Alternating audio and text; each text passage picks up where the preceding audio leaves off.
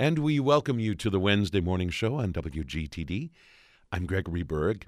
I'm pleased and honored to be sitting opposite a faculty colleague today for his monthly visit to the program, Dr. Art Cyr, Clausen Distinguished Professor of Political Economy and World Business at Carthage, director of the Clausen Center, author of After the Cold War, and someone who has who writes columns and essays that are published regularly in newspapers and journals across the country and around the world as well.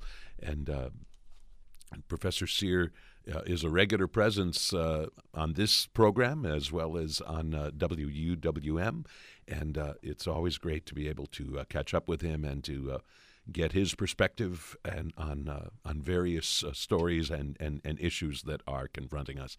Professor Cyr, we welcome you back to the morning show. Well, thank you, Greg. It's always a pleasure to be here, especially on a sunny day. Yeah, nice day, and good to have you here. I wish all of the issues we were talking about were a little sunnier in nature, but sad to say most of them absolutely are not. I think one of the places that we need to start today is the really unsettling situation right now in the nation of Syria, which of course has been the site of terrible conflict in recent years, and of course President Trump's apparently rather abrupt decision to withdraw our troops from Syria, of course, led to widespread criticism, although certainly some people applauded the move, but it has set in motion some other dramatic events and so on, and it's, more than anything, just seems to underscore the volatility of the situation. You wrote a column not long ago about Syria in which you tried to give us some historical context. And, of course, most of the time when we talk about the biggest stories of the day, we tend not to look at the long-term history as much as we should, if we do even at all. So why don't we begin with whatever you think is important for us to know about kind of the historical context of Syria itself, Syria and Turkey, and our presence there. Well, the Assad family has controlled Syria with, without exaggeration, an iron hand since about 1970.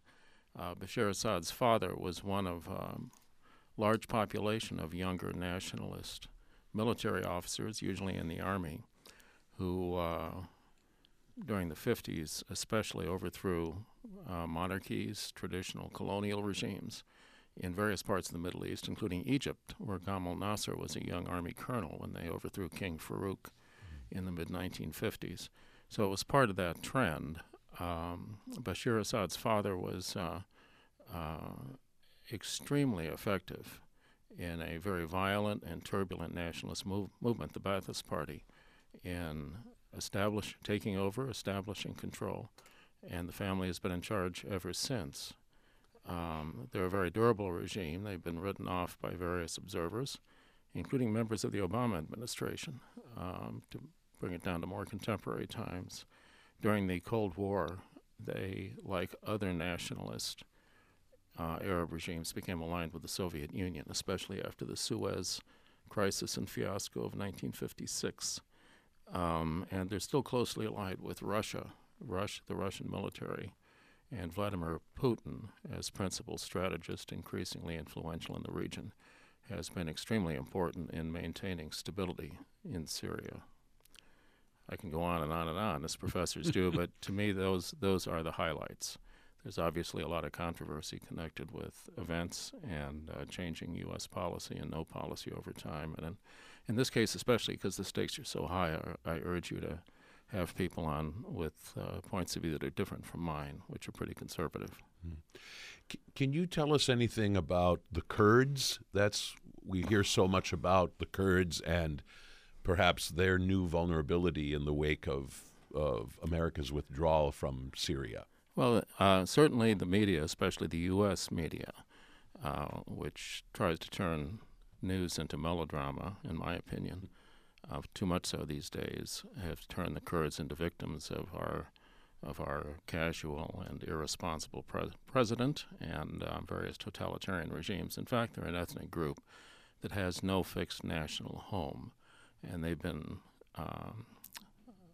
a source of anxiety for a variety of governments in the region because they go across national borders. They are viewed, rightly or wrongly, as generally a disruptive force in the region, and that is nothing new.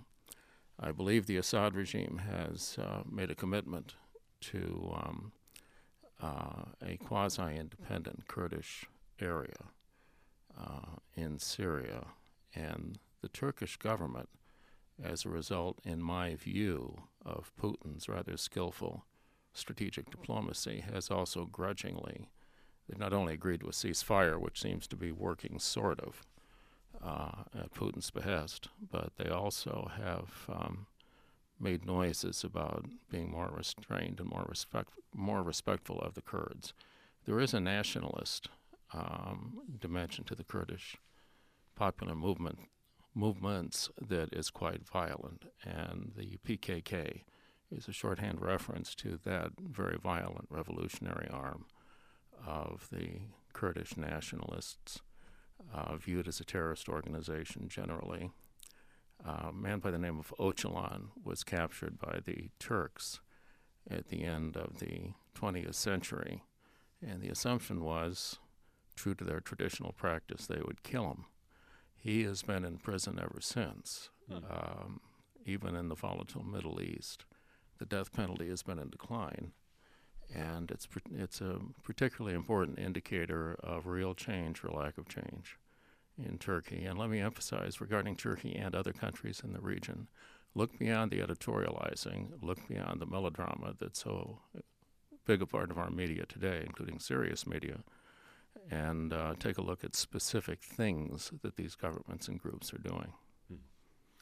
One of the remarkable aspects in terms of the response to President Trump's decision to withdraw our troops from this region of Syria was that the criticism for that came from all sides, not just from Democrats who criticize nearly everything he does and nearly everything he says, but also from key Republicans who have otherwise been almost across the board staunch supporters of the president, even in difficult circumstances.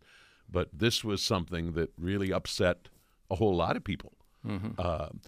Can you just explain why you think this move generated the amount of concern that it did, and kind of across the board? I don't think that's something that the media is responsible for. I mean, that's well documented that the objections to that come from a wider swath than we have seen recently when it comes to President Trump.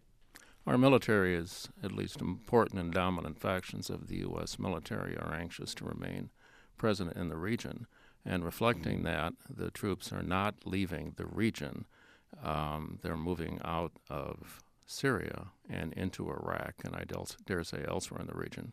We've also substantially expanded our on-the-ground presence in Saudi Arabia, a nation which is important to U.S. security, but toward which I believe we've been entirely too friendly, a very ugly regime among a number in the region, important because of the royal and important because of geography.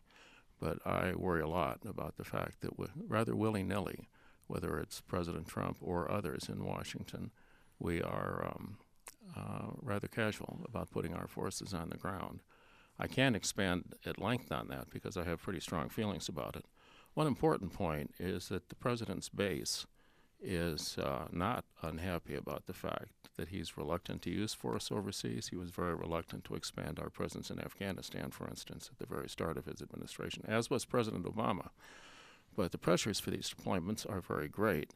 Trump gets tremendous support from the serving U.S. military and from military veterans because he, in fact, is reluctant to deploy our troops overseas. On the surface, it's anomalous, given his own very well-documented, very public avoidance of military service during the Vietnam War.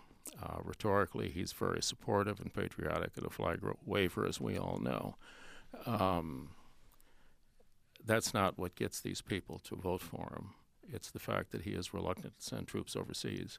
That's not much discussed in the media, but it is a big reason why he did extremely well with that population and continues to do so.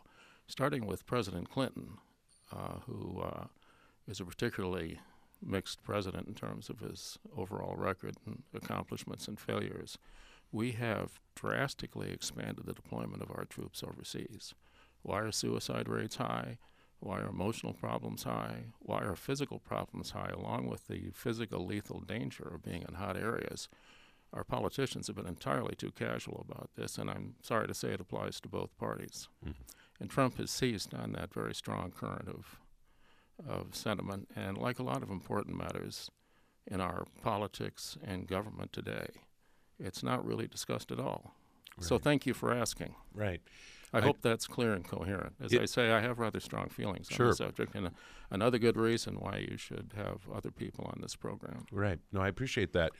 But let me reiterate part of my question that I think I'm still want to hear more from, which is, why did this move, why did President Trump's decision to withdraw our troops from Syria, why did that generate such criticism from people in his own party? People are worried that it will be destabilizing.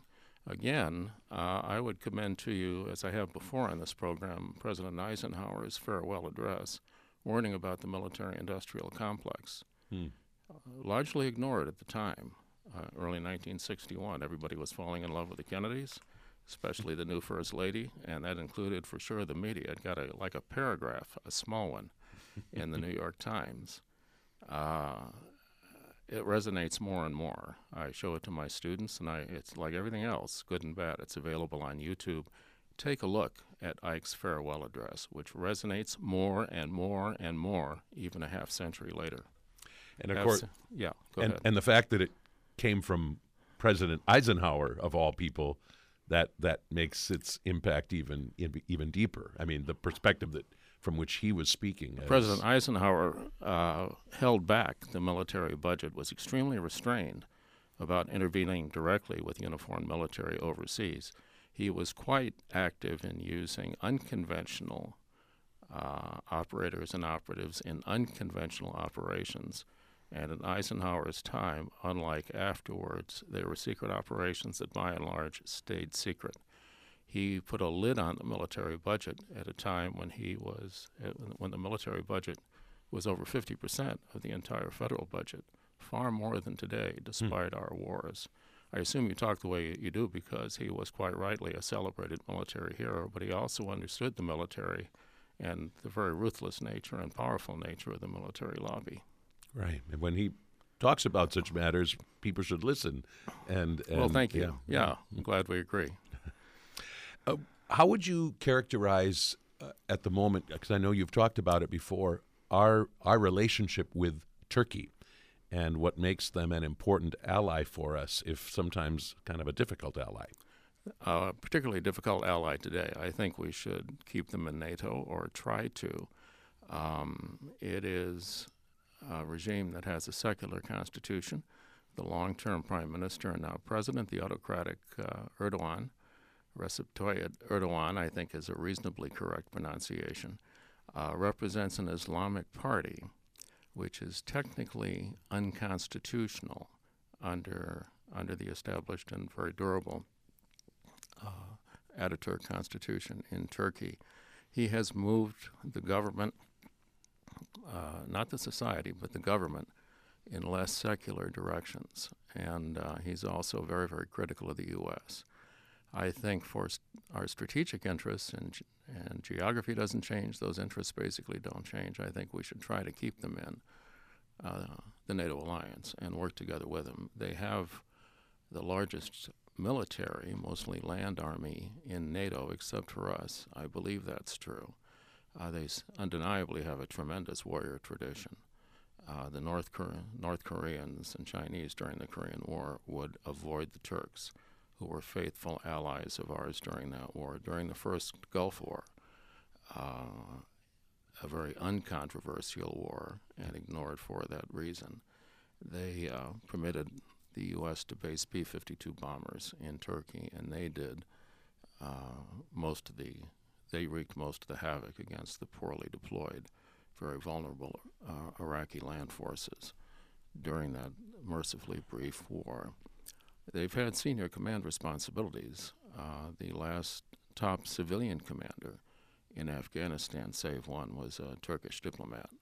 So again, under the surface, at the working level, we should continue to try to work with them. They're very, very hostile to terrorism, very effective at killing terrorists. The Turks tend to be very good at killing their opponents, historically and currently, and we should focus on that rather than the difficult personalities involved currently on both sides. Right. Yesterday on Fresh Air, Terry Gross had a really interesting conversation with a leading journalist who has been covering events in the Middle East, and in particular has been covering events in Syria. Washington Post Beirut bureau chief Liz Sly, who received an award last night from the women's journalism group. Right. Very important organization. Terry Gross's last question to Liz Sly in that interview, which people can find on npr.org, was whether or not she was worried about some kind of accidental war being triggered in the region, or, in a sense, an accidental expansion of the bloodshed that's already going on there, and she replied that yes, she was very, very worried about that. It was interesting to be reminded of that as I read one of your recent columns this morning, which looks back at the Cuban Missile Crisis, which unfolded right about now, 57 years ago.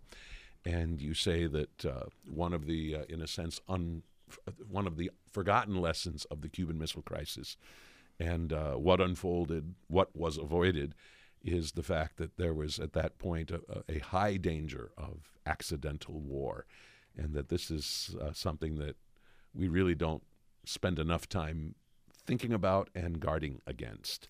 Yeah, well, certainly the professionals in government do, and overall CIA, the Central Intelligence Agency,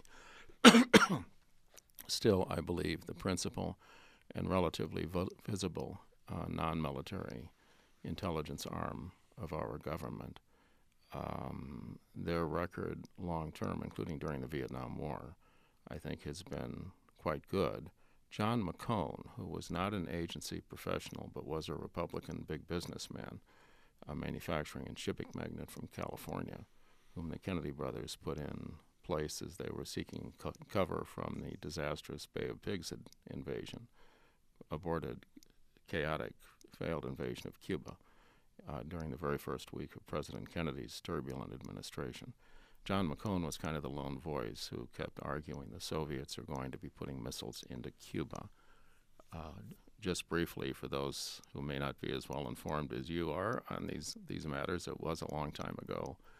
The island of Cuba became a communist dictatorship clearly by 1960 and early 61. Fidel Castro, whose revolutionary movement had taken over quite dramatically on New Year's Day, 1959, became fully aligned with the Soviet bloc. The Soviets began a military buildup on Cuba that was relentless, and it also was seen, and in fact was, throughout the Cold War, a source of revolution and instability throughout the Americas. It became a number one hot issue in American politics. JFK used it successfully in outflanking Richard Nixon, his opponent.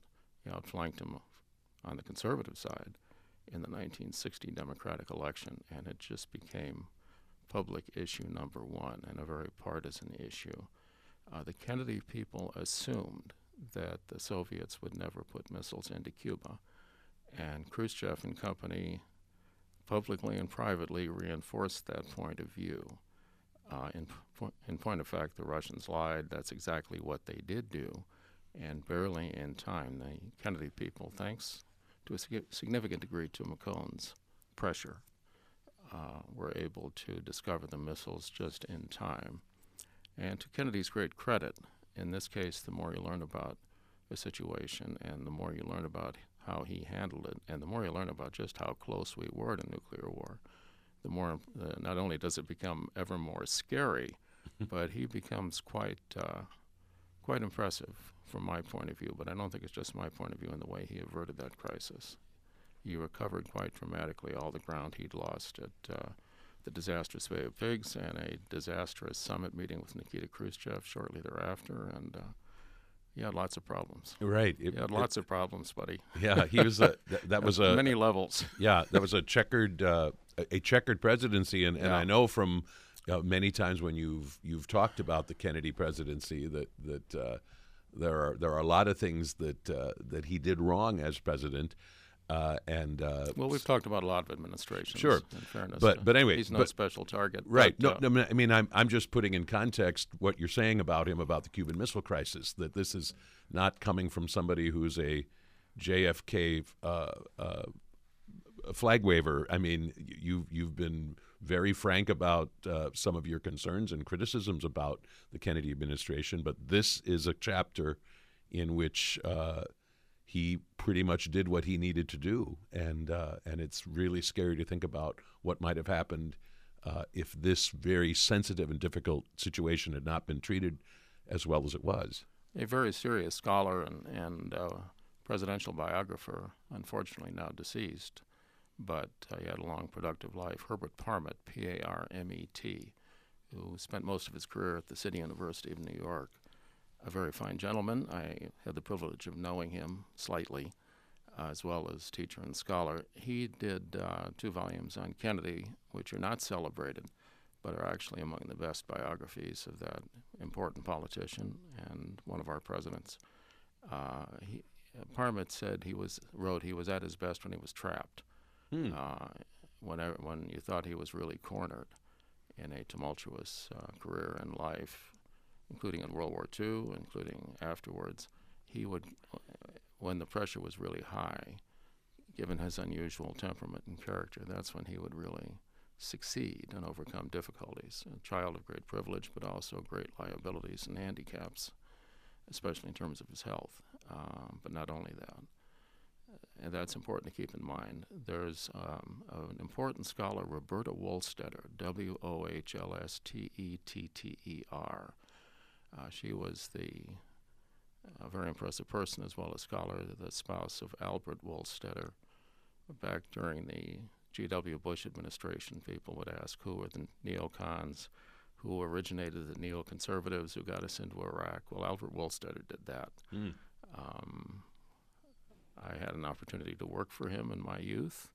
He had a money machine company called Pan Heuristics, and I'm very glad that I turned down an opportunity to be one of them, one of those contenders, quite young. Not long after that, I had a chance to go to work in Chicago at the Chicago Council on Foreign Relations, where Roberta was a director. John Riley, the longtime president of the council, had kept Albert at a distance, which is one reason I decided to take the unexpected job offer in Chicago. Roberta was on the board. And that reinforced my sense that this is probably a good place to work, and it was. Traditional wife, mother, kept the family together, coped with Albert. She taught part-time at the University of Chicago. She did a book called Pearl Harbor, Warning and Decision, and she followed it up with an essay in Foreign Affairs, I think, after the missile crisis. There are always signals.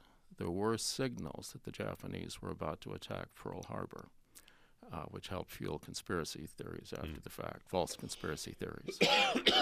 There were signals that the Soviets were going to be putting missiles into Cuba. The U.S. had lots of agents on the ground in Cuba, many of them very good, and there was all kinds of information coming in about trailers and very vivid descriptions of missiles being secretly moved around. But there's also noise. There were indications the Japanese were going to drive further into Manchuria, that they were going to expand the undeclared but intense shooting war with the Soviet Union around Manchuria and Siberia. They were going to drive deeper into China proper. They're going to attack Southeast Asia and the Philippines, which they did. Differentiating the signals from the noise is a key test of intelligence. And when you think about it, we've all had that experience at one level or other of our lives. And her book, which came out in 1962 about Pearl Harbor before the missile crisis, and her article in Foreign Affairs a couple of years later are really good things to read about this. And they apply today to the Mideast, where the century mark of the unhappy aftermath, fortunate but unhappy aftermath of World War I, where the Congress of victorious Western and U.S. leaders, led by President Woodrow Wilson, except he wasn't really in charge ever. The Europeans outmaneuvered him. He had a tragic end to his administration and life. An early version of the UN failed. World War I was a function of miscalculation, basically. Germany was the aggressor. But it was a function of vast miscalculation by the men at the top, and that none of them anticipated the unprecedented horror of the First War. Likewise, in the Middle East, we've got lots of armed Americans on the ground. We've got Israelis on the ground and in the air. We've got Syrians, a very lethal military. We've got Russians. We've got all kinds of armed groups. U.S. troops killed approximately 100 Russians not long ago. They were mercenaries, not line troops, although in Russia that distinction is often blurry. No Americans were killed, thank God. If they had been, now that was a serious incident. How much attention did it get in our news media? Almost none. Almost none. It's a real powder keg in the Middle East, and I am going on at length this time because it is so important, the danger of accidental war. So thank you very much for underscoring the award, a very well-deserved award by this outstanding woman journalist. Let me ask one final question.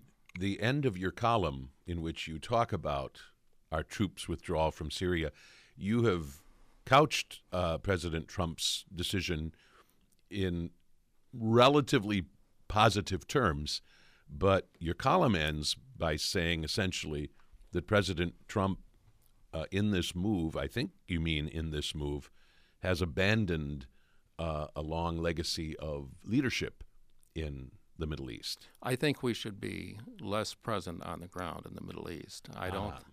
I think that's what we should do. As so often with this president, it was a haphazard, unpredictable decision.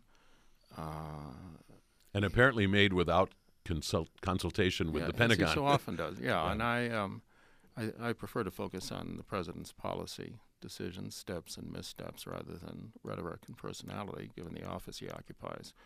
But he's overall been a president who has avoided disaster in foreign policy or politically. His base of support holds up remarkably well. But we are weaker and weaker in the world. At the end of the first Gulf War and during the rest of the George H.W. Bush administration, we were dominant in the Middle East. Bush and Secretary of State Baker took full advantage of the fact that the collapse of the Soviet Union meant that we had a remarkable opportunity, and they not only won the Gulf War brilliantly with our allies, and it was a comprehensive coalition, including Syria, by the way, and the Israelis fortunately maintained some self-restraint that was vital to that effort. They also put in place a comprehensive peace effort that left us the dominant power. It's all been frittered away, frittered away. And I think our president gave Jerusalem to the Israelis. Big deal. Netanyahu pays no attention to Trump. Privately, I'm sure they sneer at him. Russia and Putin and Netanyahu now have a very strong working relationship. Unbelievable how our irresponsibility has frittered away our position in the region. So I think I'm understanding more clearly. So it's not that you want more American troops on the ground in terms of our presence. Contrary case. In terms of our presence in the Middle East, but you want us to exert leadership and influence there in other ways. And right now we're not doing that very well at all, I think is what you're saying. Yes. Since I'm dropping a lot of names this morning, John Mearsheimer at the University of Chicago and Robert Pape, P-A-P-E, at the University of Chicago, among others. Stephen Walt at Harvard is another one. They developed the case that a big part of the problem in the Middle East and in the Islamic world generally is us. Radical movements are fueled by U.S. forces on the ground. Speaking of special operations, and I referred to Eisenhower in that context, there is certainly a role for that kind of activity, but a large presence on the ground. Among the three of them, they make a very good case for the proposition that that helps fuel Islamic radicalism and that brand of violent terrorism, and I happen to agree with that. Mm. For those of you just joining us, I'm speaking with Dr. Art Cyr, Clausen Distinguished Professor of Political Economy and World Business at Carthage College, paying his monthly visit to the program today. And we should spend at least a minute or two talking about President Trump and the what he is embroiled in at the moment in terms of his connection with the government of Ukraine and the impeachment inquiry that is currently underway. I wonder if you, I think one of the most intriguing things about the way President Trump is trying to weather this is the fact that the story sort of pivots between this didn't happen, this is all made up, this is a witch hunt, and a different defense, which is what I did wasn't wrong. This connection, this asking for this investigation in Ukraine and so on. I wonder what you make of this current situation. Well, you're very insightful to allude to criminal behavior. We'll see what happens. I believe the Democrats in the House will vote to impeach the president because they want to.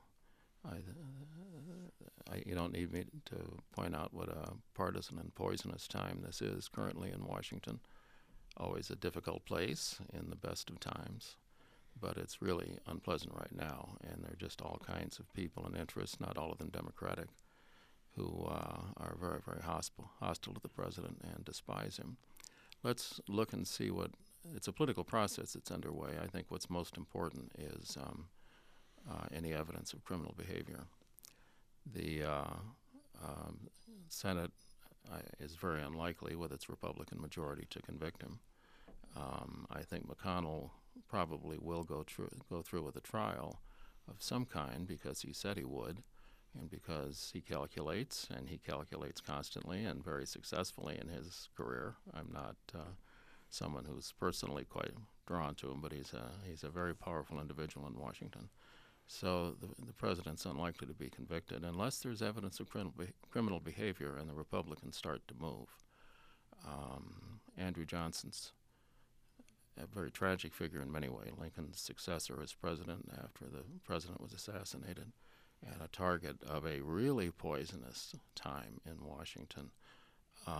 It was the lack of representation and support by his Democratic Party that was a big factor in his impeachment and near conviction. Since Watergate, what brought Nixon down was the fact that he lost Republican support during that later impeachment crisis, the first since the Civil War. It shows you how much we recoiled from impeaching a president thanks to the Andrew Johnson experience, and that, I think, is the right attitude for us to have, not the current one. The Watergate scandal opened up impeachment to something much more available to ambitious politicians, and the Clinton impeachment and this one reflect that. The House Judiciary Committee voted articles of impeachment against President Nixon. Not only all the Democrats, but about a third of the Republicans moved in that direction. And I think it's a political process. We should look for evidence of criminal wrongdoing.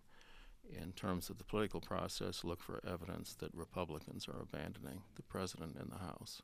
Right. So far, they're not. So that's the best I can do. The only other point is that Trump has never been indicted.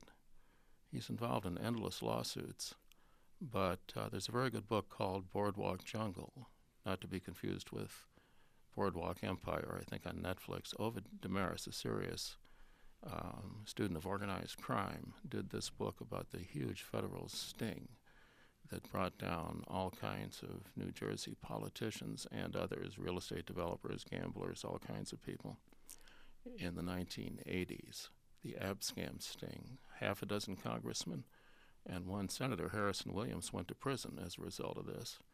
And there's a sort of accurate Hollywood film called American Hustle that documents it reasonably accurately. A much younger Donald Trump was on the scene, shooting off his mouth, constantly in the media, here and there and everywhere, blowing a lot of his father's fortune. He was never caught on wire. He was never indicted. He was never charged. They couldn't touch him. He has a survival instinct that his many critics tend to underestimate, so we'll have to see. But keep that in mind, especially given his self-destructive personality. He is quite a remarkable survivor. Right. And he did reach the White House. Incredible. I do remember. I'm old enough to remember the Nixon impeachment hearings, and I remember even as a 13 and 14-year-old, it made an impact on me that Republicans like William Cohen were willing to vote for articles of impeachment. I mean, that was very striking. On the other hand, because we live in these extremely polarized times, the fact that very few Republicans are willing, at least publicly, to do that, in and of itself, I'm not sure that makes a case to not pursue impeachment. I mean, because you don't have people from both parties coming forward, it feels like a time in our history when it's exceedingly difficult for a politician to do that. That is, to cross party lines, even if they harbor grave misgivings about what, in this case, the president has done. You're assuming he's guilty. You're assuming he should be impeached. No, I'm not saying that at good. all. Glad to hear that stated explicitly, so you're not assuming anything. What I'm saying is, the way you framed this made it sound like because Republicans are not coming forward, that makes this a very, in a sense, partisan effort to get the president. Because Republicans are not coming forward, he won't be convicted in the Senate. During Watergate, the Democrats had majorities in both houses. Barry Goldwater, who by then was a kind of senior statesman in the Republican Party, and a man who paved the way in many ways for Ronald Reagan, went to the president and said, "You have to go. You can't survive this." Nixon taped himself, as almost everyone must know. Nixon taped himself. Those tapes were subpoenaed and made public, and you could hear his voice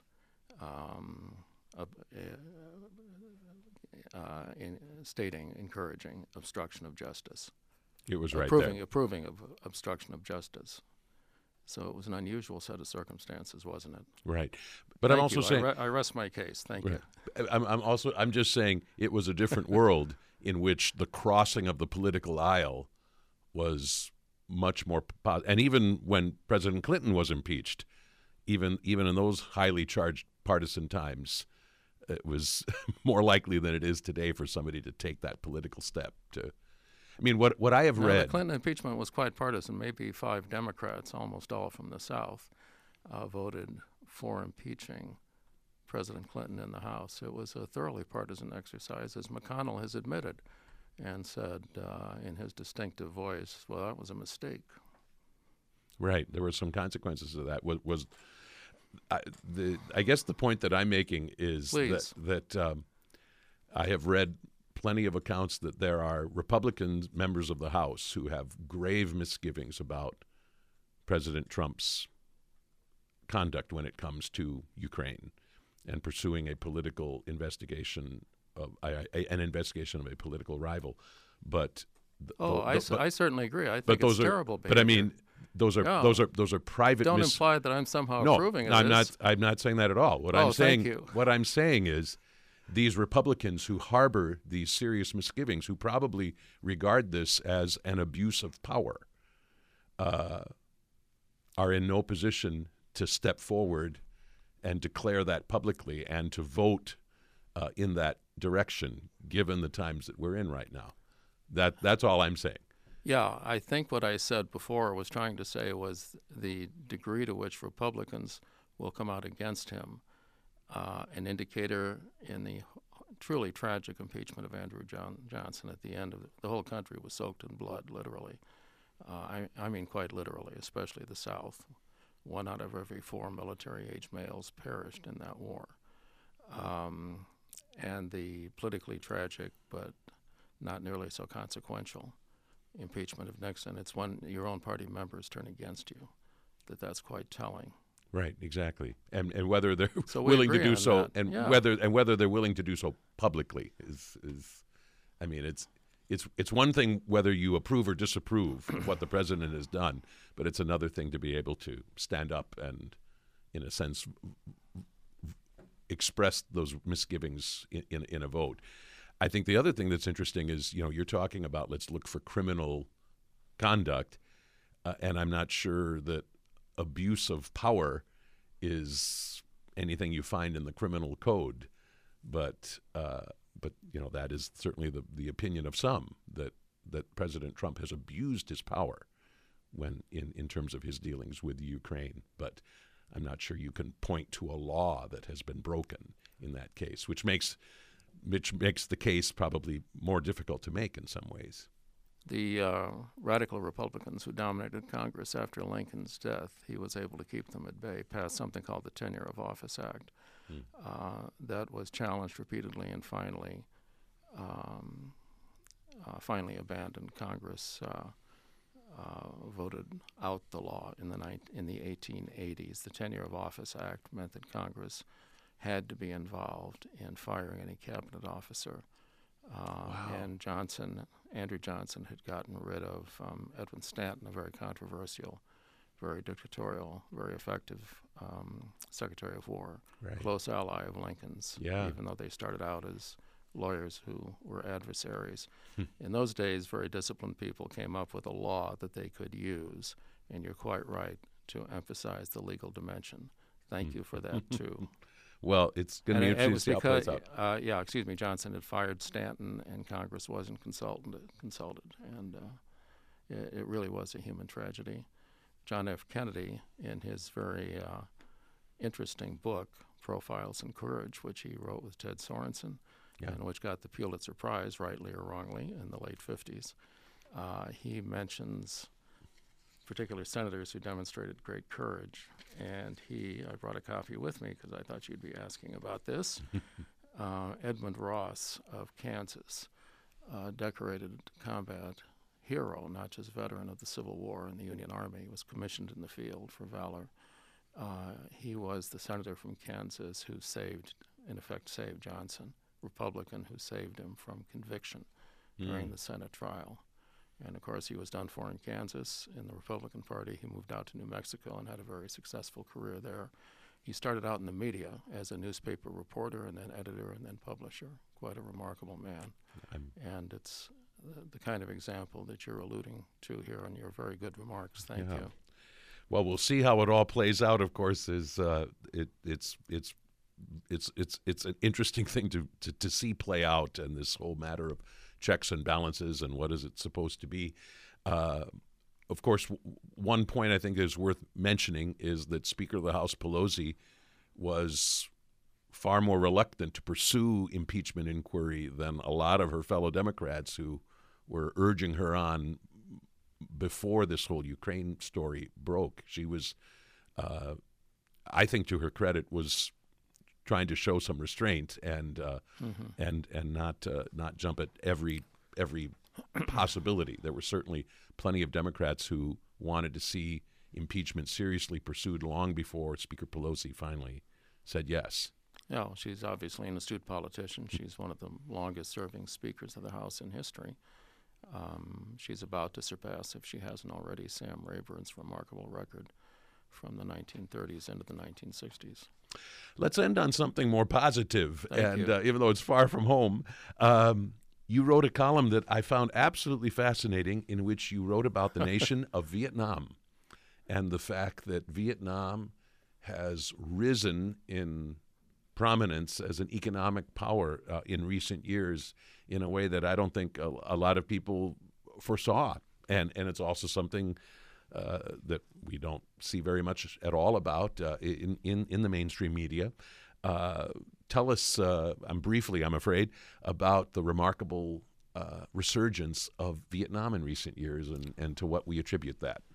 Well, actually, we can thank people we've been talking about, President Trump and his counterpart, President Xi, in China, thanks to the trade war between the two nations. Other low-cost, highly efficient and productive sources of finished goods and lots of other things in the world are becoming more attractive. Vietnam has, for many, many years, it took a long time for them to turn the corner, but they have been seeking foreign investment, and I think U.S. News and World Report is what I referred to in the column. Bloomberg is another good source, in my view. They are skyrocketing in terms of being an attractive home for foreign investment. Like China, they are a communist dictatorship. You do have to be careful. I did go to Hanoi in 1994, a personal visit basically, but I was there doing business for the Chicago Council on Foreign Relations. We had a very successful program on East Asia and had raised fair amount of vital money for us from new sources. Clinton had just lifted the embargo. Our first ambassador, Pete Peterson, a POW of that war, had not yet been appointed. I saw very senior people in the foreign ministry, the trade ministry, not because I'm so great. They were desperate to meet Americans because even then they were looking, the revolution was over, the nation was unified, they were looking to climb out of their, in those days, desperate economic circumstances. No problems with anti-Americanism. It was quite inspiring and healthy for me, which is what I had hoped. And it was an early indicator of a reminder of what a beautiful country it is, how different the North is from the South, and the generous nature of people generally. But I was very popular because of the U.S. dollar. They referred to the Russians who just left as Americans without money. For something like $200 for a week, I got a car driver. The interpreter was the driver's sister. I got a car driver guide. She had worked for the Russians, and she was most anxious to learn English of the American variety. Yeah. Wonderful trip. Yeah. Wonderful trip. What a great story. And a great story of Vietnam. I'm glad that trade war is doing some good for somebody. And keep paying attention to Vietnam. There will be bad news as well as good news, but remarkably, they're more skillful than the heavy-handed Chinese in dealing with Hong Kong. Right. I know that's another topic you wanted to get to. Right. We'll have to talk too much. That's okay. We dug into some juicy things, and we will talk about Hong Kong and Brexit and other matters when you visit us in the month of November. In the meantime, for today's conversation, I thank you most sincerely, Dr. Artzir Clausen, Distinguished Professor of Political Economy at Carthage College. It's always great to speak with you. Well, thank you so much, Greg.